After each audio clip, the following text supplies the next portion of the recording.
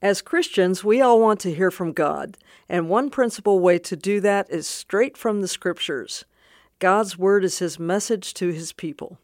I'm Chris Johnson, host of the Charisma Connection podcast, and in this special 5-part series, I get to talk with some delightful people from LifeWay Christian Resources about the Christian Standard Bible, or CSB translation. We hope you enjoy these interviews about the CSB and related products that will equip you for lifelong discipleship. Today we have Trevin Wax with us. He is Director of Bibles and Reference at LifeWay Christian Resources. He's also a visiting professor at Wheaton College.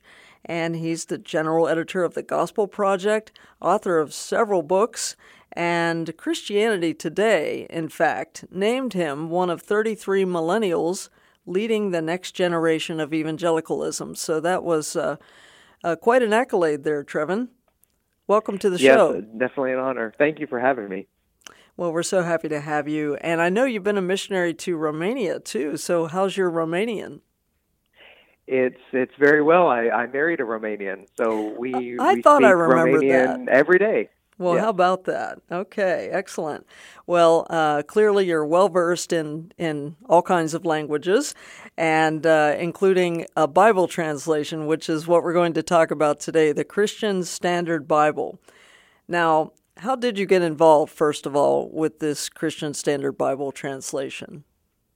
So I joined the team at LifeWay almost 9 years ago, but and my initial role was to start the Gospel Project curriculum that is used across the country now and around the world from different age groups using a curriculum and Sunday schools and life groups and small groups and things like that. But about 3 years ago, I shifted over into a new role as Director of Bible and Reference. Holman Bible Publishing is the oldest Bible publisher in North America, and the Holman Bible Publishers have a translation that was getting ready to launch called the Christian Standard Bible, and so my role was to help steward that translation and help that translation launch well to where it would be able to serve the church.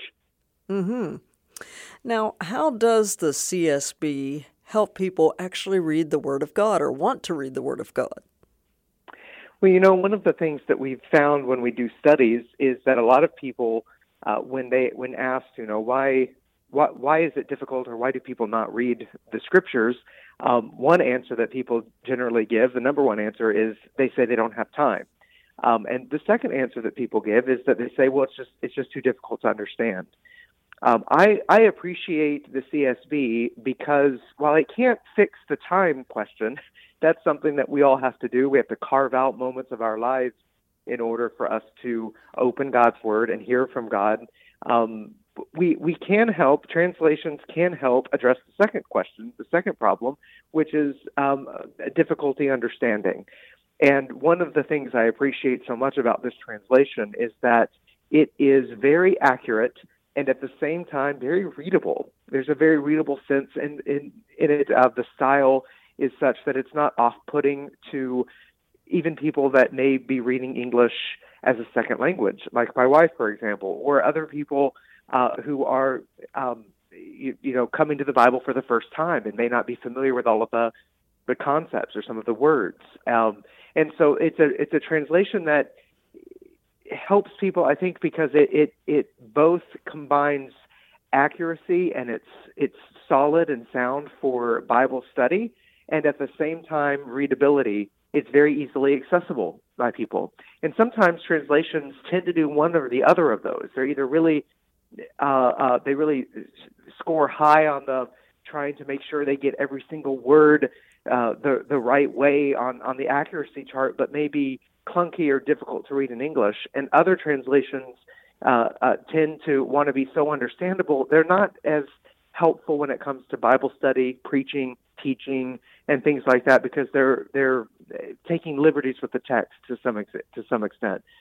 The CSB, I think, solves that problem very well by deciding you don't have to choose between those two kinds of translations, but can actually have one that models the best of both of those kinds of philosophy of translation.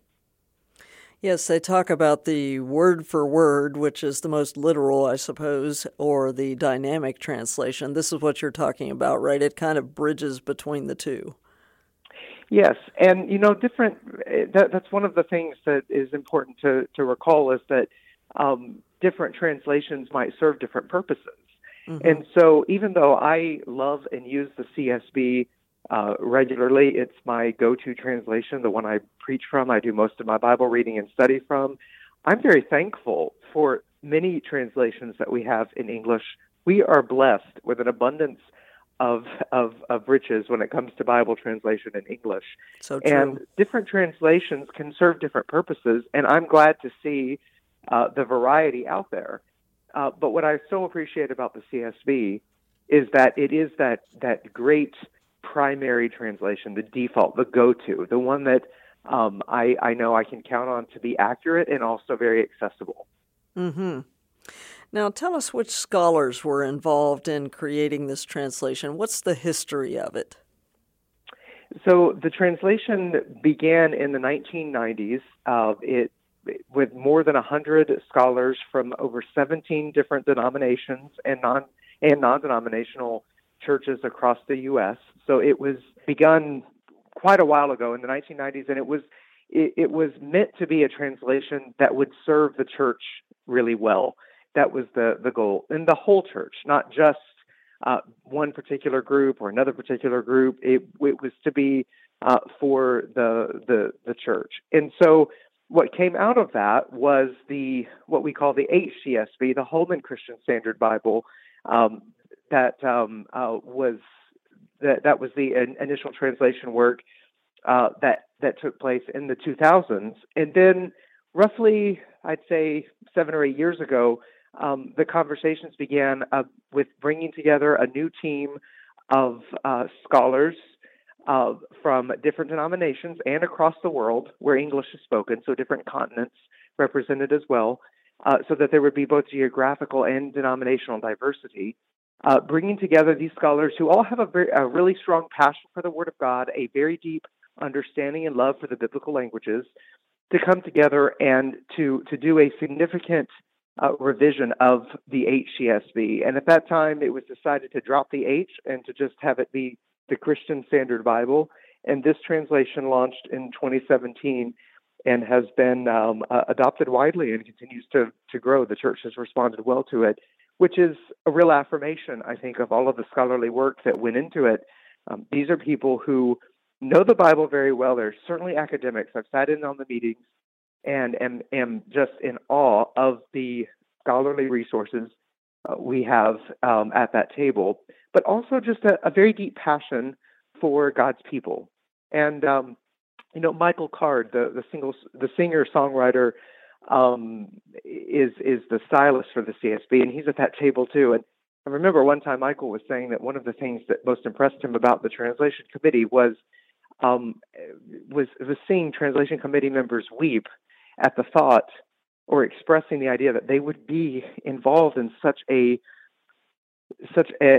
honorable and noble task. That they were just humbled by the opportunity to be able to translate the Word of God, that God's people can understand what God has said, what God has written. And so I when I think about that translation committee and the scholars, I see the beauty of real scholarship matched and combined with a strong passion for the church.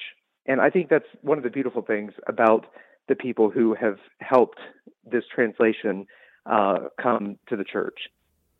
That's very interesting about Michael Card, because when I've seen him in concert or when I've listened to his music, it is just infused with Scripture. So it's wonderful that you had him at the table as well.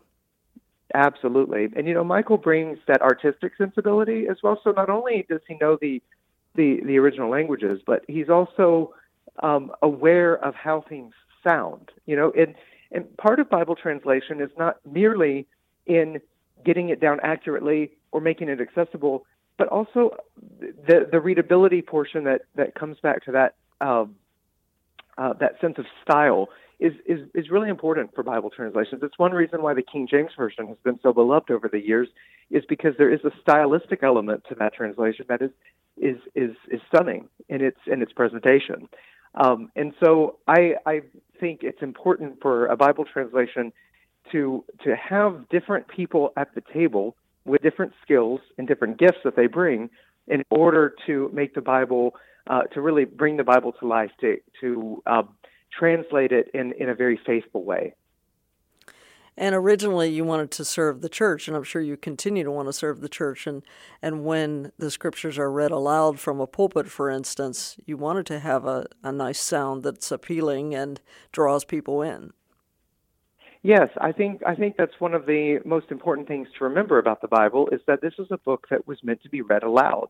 We tend to be people, because we are living in the age where you have printed books and now increasingly electronic forms of media, in which we look at the text on the page, and we think about Bible study in that way.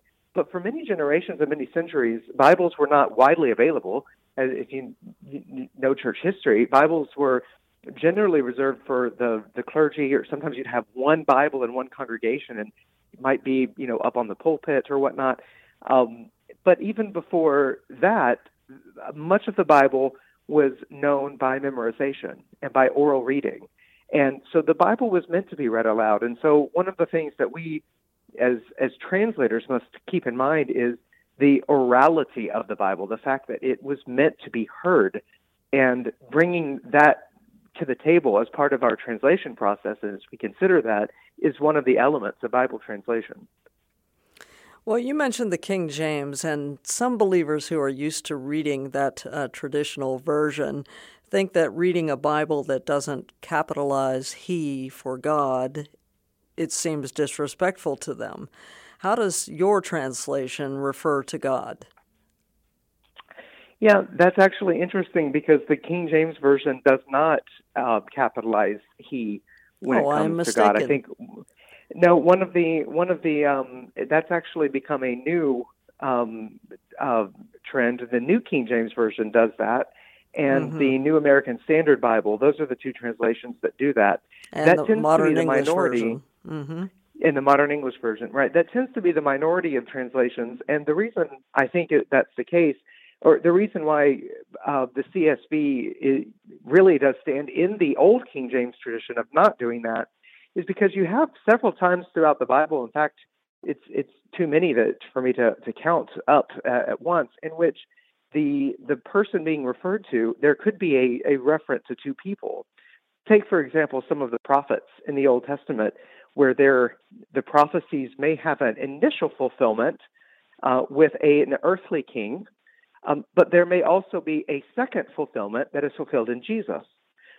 And so the question comes up in those circumstances, well, who exactly is being spoken about by Isaiah, for example, in this passage? We know that there's an earthly reference at that moment, but we know because of the New Testament that there's also a divine fulfillment.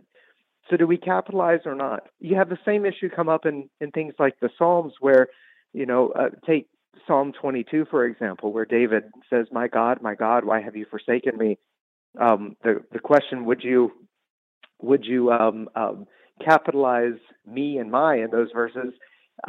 Because we know Jesus, these are the words of Jesus. When we see them in the Gospels, Jesus applied this psalm to himself.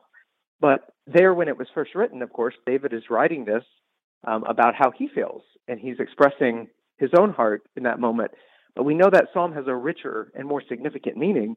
And so one of the challenges is for Bible translators who do want to show respect to the Lord in as many ways as possible, is to wrestle with that question: should we capitalize pronouns and run the risk of perhaps flattening out the significance of some of these double meanings that are in the text, or should we not? Since the original manuscripts don't capitalize, most translations choose not to. They say the originals don't, and we don't feel necessarily the need to, and we want to keep open those different meanings. But a few translations, the one you mentioned, Modern English and the New King James and the New American Standard, in those cases, they did decide to capitalize in certain instances, pronouns referring to God. And this is an area, I think, where good Christians, all who love the Bible and who want to be faithful to God's Word, can perhaps disagree on the best way to do this. But the one thing that's not in doubt for any of these translations, I think, in the decisions they make, is the heart behind the decisions they make. It's a desire to honor and reverence God and His Word in the best way possible. And they may come to different conclusions about the best way to do that, but there's no denying that the very heart of the matter is to bring reverence and honor to God. Yes, and it sounds like it's been very well thought out, your philosophy behind that. Let's talk also about gender and how gender is treated in the Bible. I know that can be a bit controversial. How does the CSB treat it? Well, when it comes to matters related to gender, this is an ongoing conversation because of the changes that we have in the English language. For many years and in many societies, for example, in the New Testament, if the Bible says brothers, it's an inclusive brothers, meaning it means brothers and sisters. Mm-hmm. It's Paul, in writing a letter, for example, to a church, when he uses brothers, most often he is referring to the whole congregation. And that is included in the original meaning. The CSB wanted to make sure that that is clear in English as well. We'll go ahead and translate according to the meaning of the apostle when he wrote the letter, and we'll say brothers and sisters. Now, there are places where some translations, in order to not use the generic he or him or his when it could be referring to both male and female, will change the translation from singular to plural. Instead of saying, if anyone should pick up his cross and follow me, they might say, if anyone would pick up their cross and follow me, they should deny themselves or whatnot. That's something the CSB does not do. The translators of the CSB believe that moving from singular to plural in most cases would lose something of the individualistic meaning of the original author. And so they, in order to be as accurate as possible, they decided to include the generic he. And we know, of course, in that situation, if anyone would pick up his cross, that it's not referring simply to men, it's referring to men and women, because that he is sort of a stand-in for anyone. But they felt that moving that to plural, as do some other translations, would be losing something of the accuracy of the text, in which the image there is of an individual.